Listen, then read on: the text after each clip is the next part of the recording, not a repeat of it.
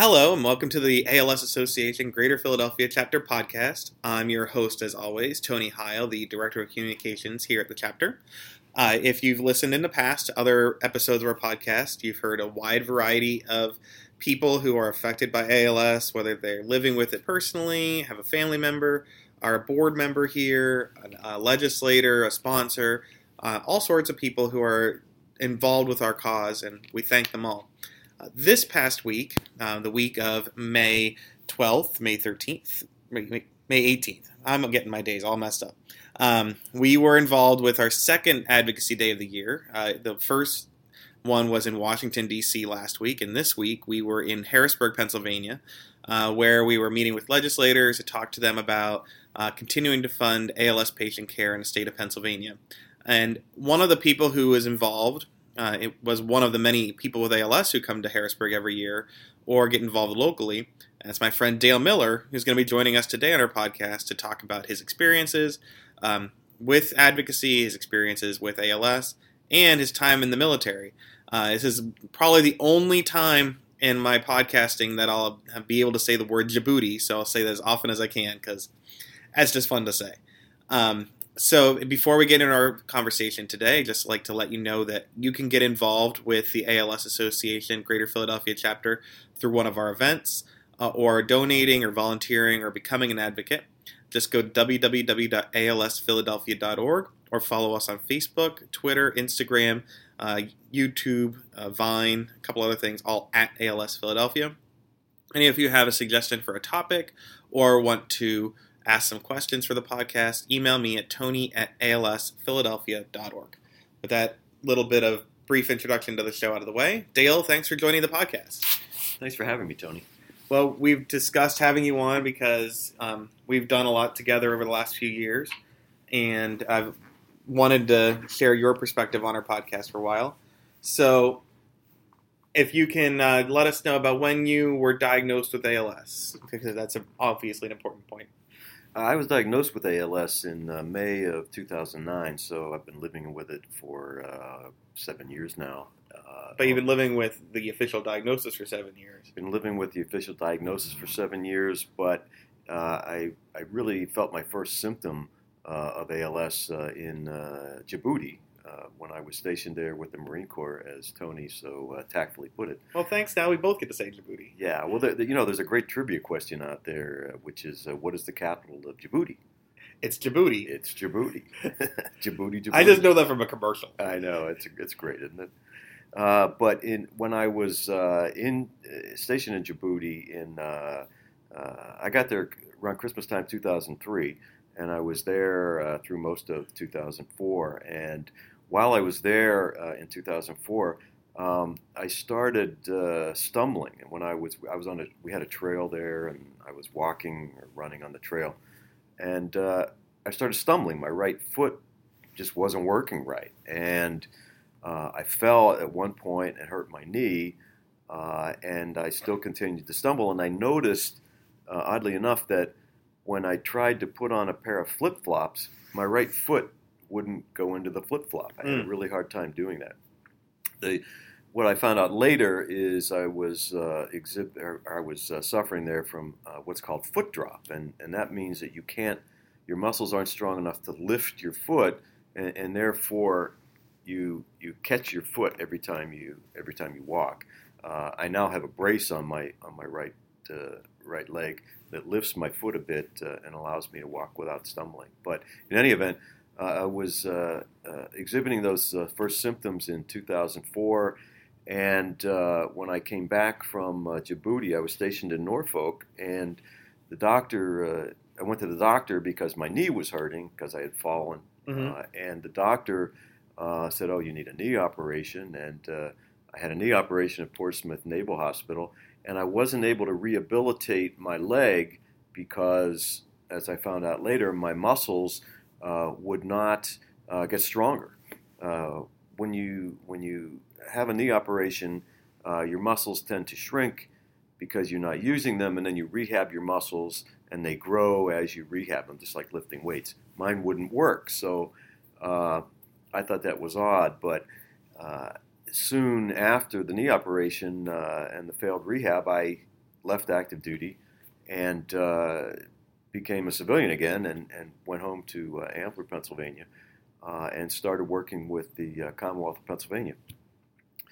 My knee still wouldn't get better. My leg I was still stumbling. Went to another doctor, and he said, "Gee, you need another knee operation," which I had. Because at this point, it was just that one area. It wasn't like it was anything else. No, it was just my leg, just my foot, and had another knee operation. And again, it wouldn't rehab. So I went to a neurologist who gave me a test. I forget the name of the test where they stick needles in your leg, your body. And she said, "Oh, you have some nerve damage, but it's just because you're getting older."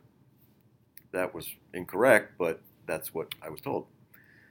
Soon after that, I went to a facility to look at, to have my back examined because they thought that it might be my back because that would affect my leg. Mm-hmm. And I found a doctor who said, "This is not. I can't help you. You need to find somebody who knows more about nerves and that sort of thing." So you kept going from doctor to doctor to doctor. Doctor to doctor to doctor. And eventually found another urologist that could help you. I did because my daughter-in-law was in Jefferson Medical College at the time and had just taken a neurology course. And she said, "Why don't you go see my professor?" I did. And he immediately, at Thomas Jefferson, gave me the EMG test and immediately said, "I'm sorry, but you have Lou Gehrig's disease, but I want you to get another opinion. And here's the guy to go to," which was Dr. Leo McCluskey at Penn. I went to Dr. McCluskey, and after an exhaustive series of examinations and eliminations of other diseases, I got the final diagnosis of ALS in May of 2009. So I went about 5 or 6 years, 4 years anyway, before I got the final diagnosis, which I found out later was not unusual. Yeah, and we talk a lot about how your life changes being diagnosed and how things, your body and your everything else, but really ALS happens months or years often for people. It's like you said, it's not that uncommon.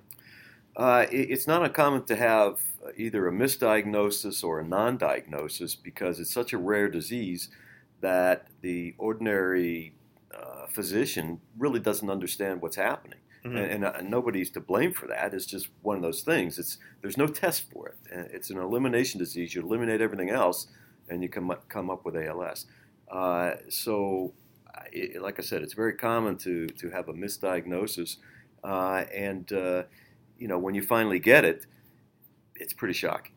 And I was certainly shocked to hear in 2009 that I had ALS, but nothing I could do about it. I mean, because at that point, your mind hadn't gone there. Some people who have been diagnosed with ALS, they understand some of their symptoms and they're different. They kind of see that in the horizon. But you probably weren't thinking of ALS at the time, right? I wasn't thinking of ALS mainly because mine was very slow progressing, and it's still a slow progression with me. So I didn't. The only symptom I had really was the foot drop and the fact that my leg was shrinking a bit, and and that sort of thing. Even today, 6 years later, whatever it is, 7 years later, I still have symptoms. My leg is a lot worse, and I don't walk very well anymore. But it's still mainly in my right leg, and I'm getting a little bit of muscle weakness in my right hand. But that's about it. Very slow progressing, which frankly I felt a little guilty about for a long time, because I met other people who were diagnosed with ALS and then passed away in 6 months or a year. Right. And here I'm still walking around and feeling pretty good years later. That's sort of like what we call in the military survivor's guilt. Mm-hmm. Why am I surviving and somebody else isn't? But as I found out through the ALS Association, going to events and meeting other people, it's not that unusual to live a longer period of time than the normal 3 to 5 years that they tell you in the initial diagnosis. Right, which is probably, when you hear that, it was probably even scarier knowing that you had symptoms for a while. getting that kind of diagnosis. When I was told the normal person lives 3 to 5 years, and I had already had symptoms for 3 to 5 years, I thought I better get my will together. And you think right away that I'm going to die tomorrow, and what's going to happen to my family. At that point, I was still working and still paying my house, right? All those other things that a normal person has to do. But it's like I said, it's still slow progression with me, and I just don't worry about it anymore. I try to ignore the fact that I have ALS, and if I stumble around and somebody laughs at me, I don't worry about it. It just doesn't bother me anymore. Well, I found that, I'm sure you deal with that, but hopefully because there's more awareness of ALS and about other things in general, people are more helpful. And, you said you've come to a lot of events, and as a result of this, are there kind of events going on through the ALS Association, the resource groups, the festival, and advocacy? Those are things we talked about that you find a bit helpful and you're glad to be a part of them? The ALS Association's been great. I go to as many events as I can, and I've spoken to groups. I've done the Ice Bucket Challenge a number of times. Even with me. Even with you, Tony. I know. It's a cold day when we did that last one out at Valley Forge. But and not only have I done those things and eaten a lot of chocolate at the chocolate, which is okay. That's why we go. That's great. But I also go to a support group here at the ALS Association once a month, which has been terrific. We have about 10 core people in that group who come pretty much every month, and we just discuss our symptoms, ourselves, and how we're coping with ALS. And it's a really good group. And we get new people periodically, and unfortunately some pass away. But it's been run by Ann Cooney, who's the social worker here. She's been absolutely terrific, and I've gotten a lot out of the group, and I know the other people have too. So not only have I been trying to advocate for ALS, but the association's also helped me in other ways, such as the support group. And I know with the support groups, and we don't want to talk about any individuals there aside from Ann, and you can listen to podcasts with Ann on our network as well. You were able to provide some advocacy towards those other people in the group by letting them know this is what's benefited me, this is what you should check out. It's not the same thing as political advocacy, but if someone comes in and they're newly diagnosed or had something, you can help them out that way too. Absolutely, and it's been pretty gratifying to be able to do that, because when somebody's first diagnosed, it's devastating to them and their family, especially if they've had either a misdiagnosis or a non-diagnosis, and they come to the group, and myself and other people can say to them, look, it's happened to me. Mm-hmm. It's the same deal. Don't worry about it. Let's get on with life. Here's how we do it. And we have people that say, I can't button my shirt anymore. And then somebody else in the group will say, well, here's the best way to do it. Mm-hmm. Here's a little tool that I've found. And we share all those things that are very helpful to people who are trying to cope with the disease. It's just been great. And the ALS Association, provides that. There's really nobody else that does. And it's worked out fine for me. I'm real happy with it. Yeah, I think that there's probably a lot of those issues, like buttoning your shirt, opening a door. When you look at ALS, you're like, I might need a wheelchair one day, or I might need a speech device maybe, but you don't think about all those other things that might be useful, because why would you? Because no one's thinking about ALS unless they have a strong familial connection, which most don't. Absolutely. They're the smallest things can be very frustrating when you have ALS. The button issue is one thing, but there's other issues. You're trying to tie your shoes. I'm losing muscles in my hand, and sometimes it's hard for me to pull that knot tight. Just something you would never think about just becomes frustrating. Pumping gas, for example, you put the gas line into your car, and then you have to pull on the handle. Well, if your muscles are not as strong in your hand, you can't do that. A simple little thing like that. I'm not in a wheelchair yet, but I'm getting close, and fortunately, the ALS Association and also the Veterans Administration has been very helpful to me with equipment and those other things that the ALS patients need. Yeah, it reminds me of my wife. We have 2 kids. I was just showing those class pictures of them, but she was pregnant, and there were a lot of things that she had to deal with that were frustrating, that were just a little bit harder than they were before. But after she's pregnant, they're not as hard anymore. Just her body changing or whatever. So it's a lot to adapt to, and then going to resource groups, you're able to help other people adapt to them as well. It's great. I can't say enough about the ALS Association. Just helping people cope with the depression, actually, that everybody gets when they're diagnosed with this disease. It's so difficult to cope with it, and the association's been helpful to me. That's all I can say. And of course, the Veterans Administration has been great with equipment and other things that are necessary, especially disability and that sort of thing.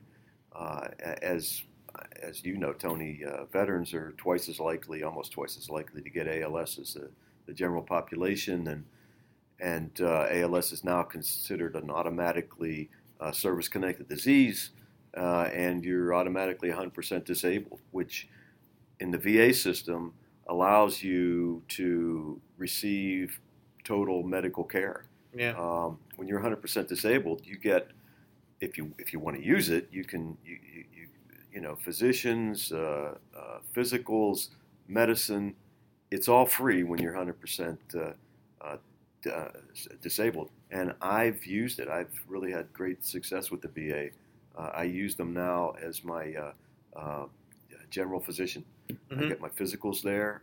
They've just been super. I had a sleep test there a couple weeks ago because I wasn't sleeping well, and the sleep test doctor, who is connected with University of Pennsylvania, and we did a sleep test because I thought I had sleep apnea. It turns out I don't, which is great. Mm-hmm. But not only did they treat me very well, but they understood that I had ALS, and they adapted certain things for me with the test. And last week I was fitted for a electric scooter by the VA, and they're going to provide that to me for free.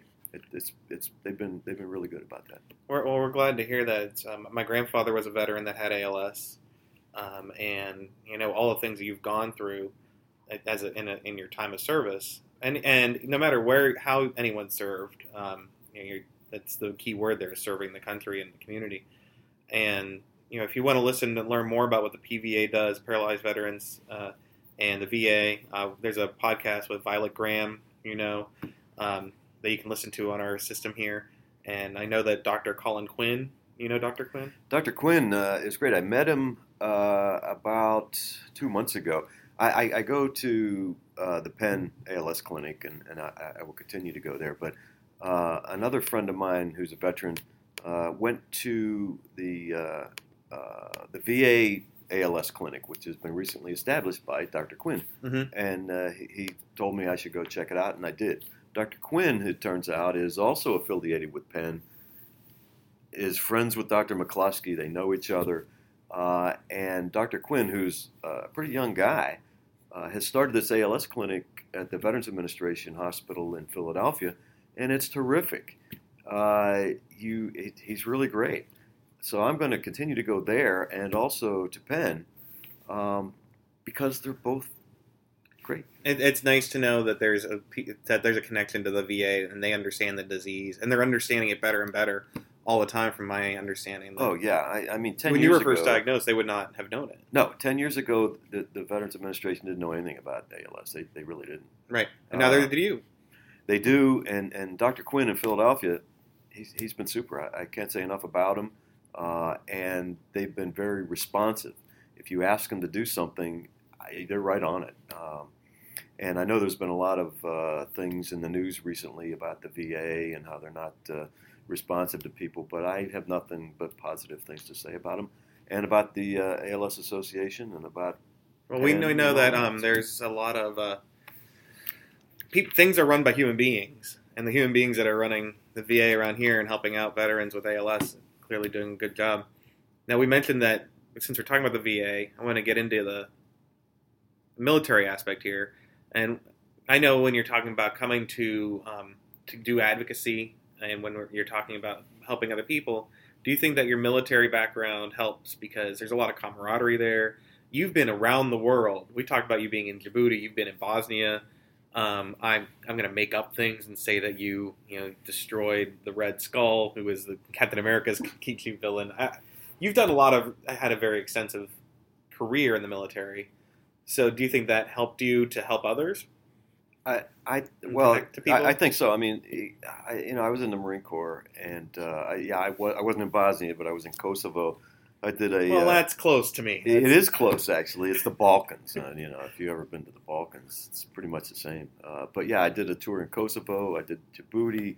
I was stationed in Kenya, in Nairobi at the embassy there, and we did work up near the Somali border. That's a lot of dangerous stuff. Yeah, there was some sketchy times, but I was there. I did it. It was great, and I had a nice time. But also, I was an officer. I retired as a colonel, actually.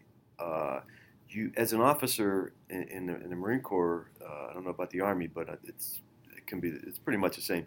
You go through a lot of leadership schools and other forms of education that really teach you how to think, how to speak, how to interact with groups, and how to lead people, actually. So now, if I'm asked to speak to a group of people, as I did last year in Harrisburg, that's not a problem with me. I'm also an attorney, so that I like to talk. But the military experience has helped me in many ways. But one of them is definitely advocacy, meeting with other people. I've led other people. I've been in command, and it's very helpful to me. I learned a lot. I know when you're going to advocacy, we had some new people this week who were great. I always love when new people come, but it can be a frightening experience to have to share your personal story and to talk to people in power or to speak at a press conference as you did. But you've gone through so many other scarier things in life that this kind of stuff must come easy. It's never easy, but it's easier. I will say that. But yeah, look, I'm not a hero. I just Well, after everything you said, I'm going to put you in the Avengers. I just saw the Civil War movie last week. They were in most of the places you were. So that's funny. Since I'm in the military, I've been since I retired from the Commonwealth, I've been doing some genealogy research, and I'm finding out that my ancestors were in the military also. My great grandfather was a veteran of the War of 1812 in Ohio. He served on the Ohio frontier. He had 12 children. 3 of his sons were Civil War veterans. 1 was killed at the Battle of Kennesaw Mountain. 1 was my great-grandfather who survived. So I have that military background.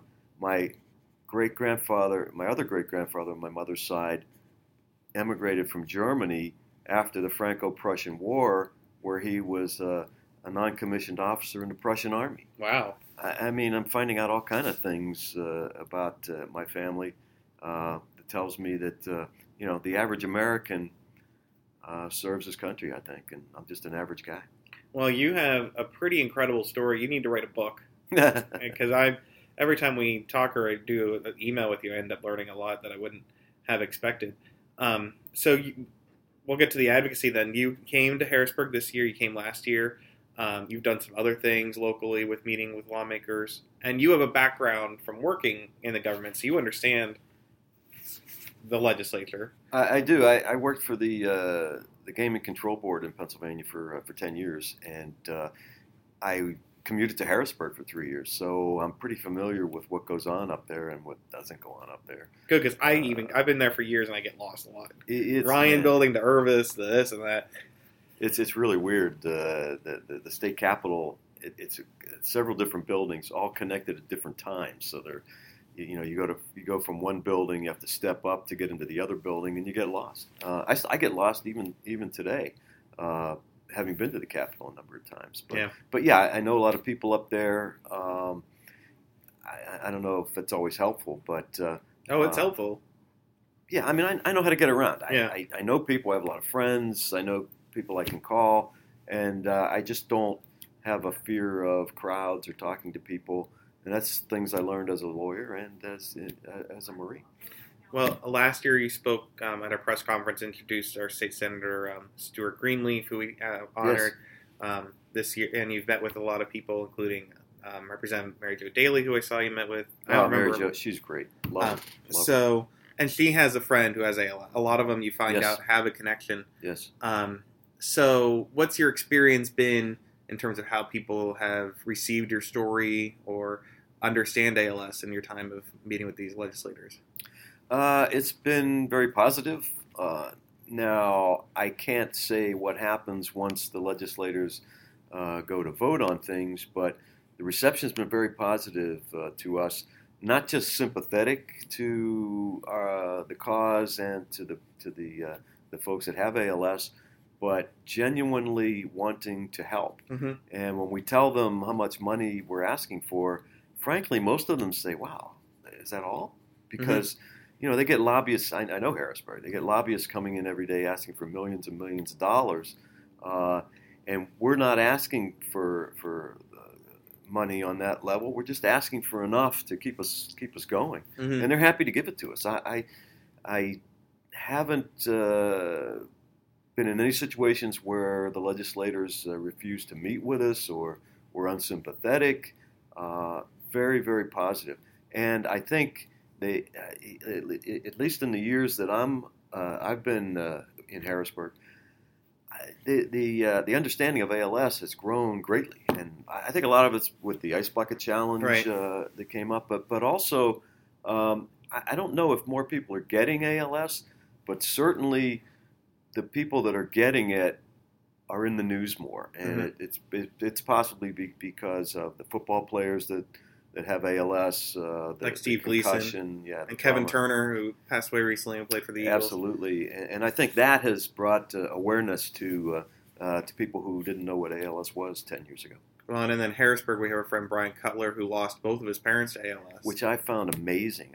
That is just, such a tragedy, and it's so unusual, but it's awful. And some of the several of the legislators that we met with mentioned that, and how that brought ALS to a very personal level to them.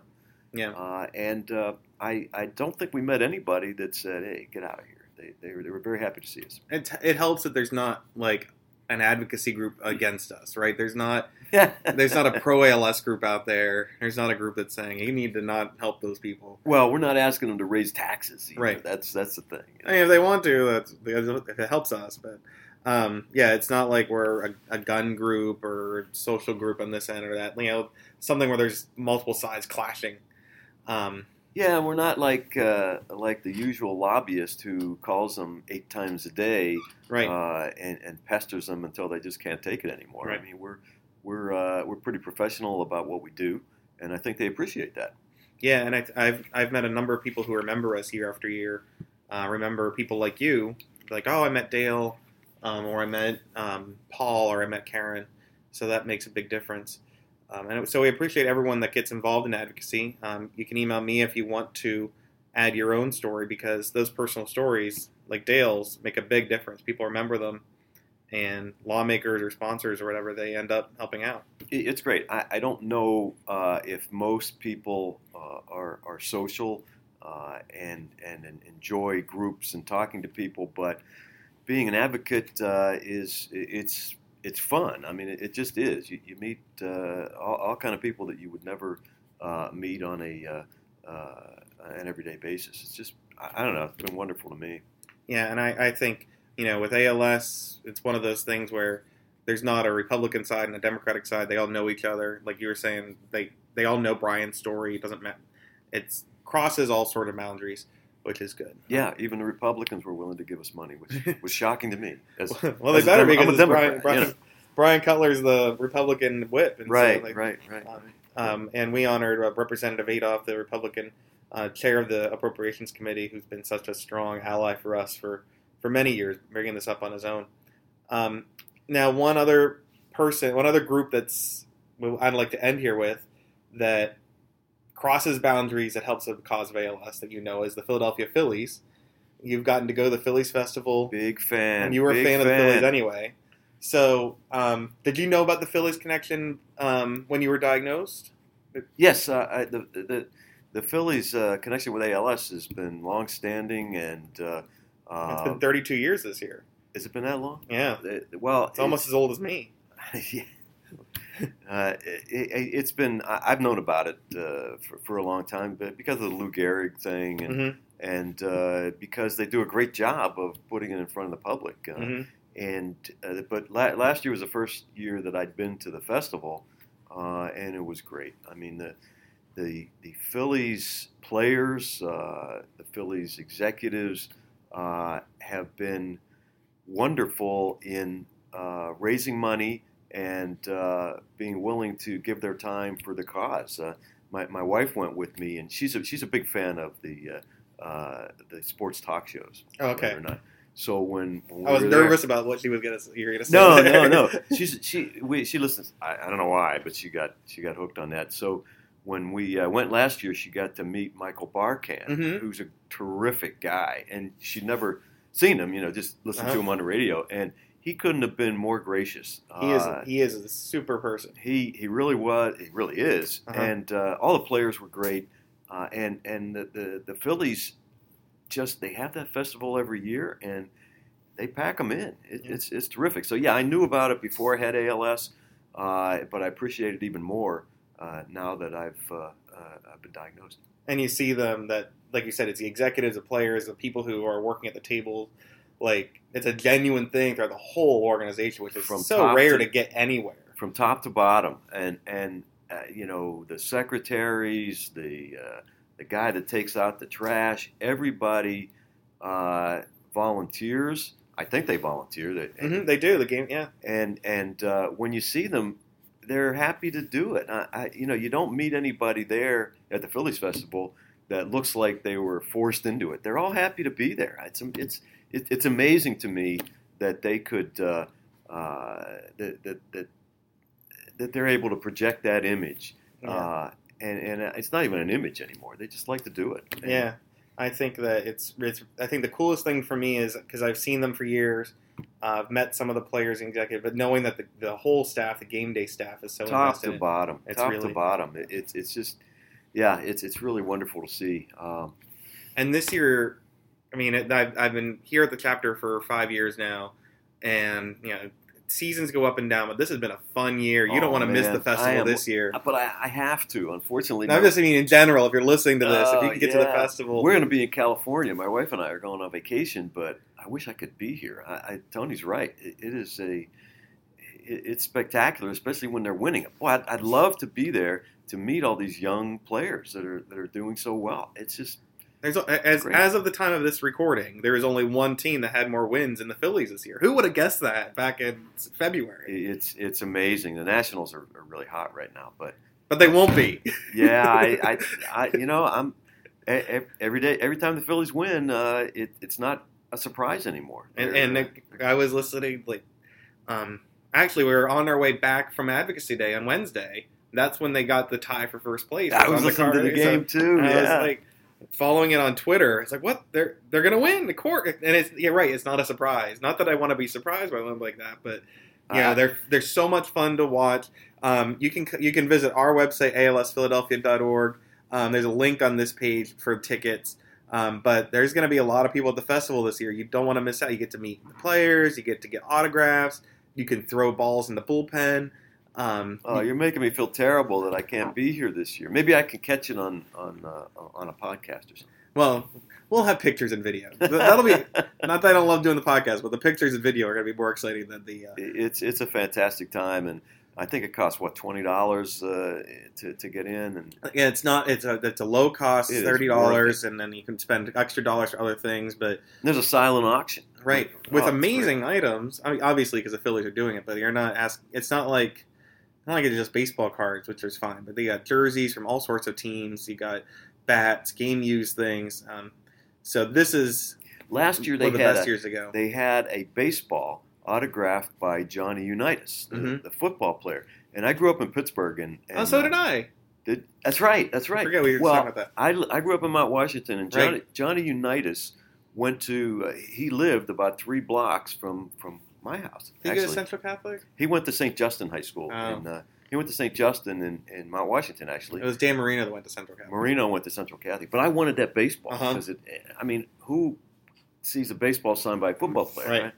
But as I found out with the silent auction, you have to be the last person there right as they close to get that baseball. But I thought nobody would bid on it, but I lost out. But that's the kind of item, unusual item that you'll see there, as well as bats signed by Ryan Howard and all the other guys. And it's a wonderful time and a wonderful place to meet players, spend a few bucks, and have a great time. Well, like Dale said, it's a terrific event. He's not going to be there, so there's at least one spot left, right, to go this year. So, and all your money goes to ALS. Right. The team has raised over $16 million for the fight against ALS since 1984. We couldn't be prouder to be partners with them. So, if you want to become an advocate, if you want to donate, get involved with an event, or attend the festival, go to our website, alsphiladelphia.org. Follow us on social media at ALSPhiladelphia. Thanks, Dale, for all you've done and for sharing a story on our podcast. Hey, it was my pleasure, Tony. I appreciate you having me. All right. And again, for everyone, subscribe to us on iTunes and make sure more people are aware of our stories. Thank you so much for listening.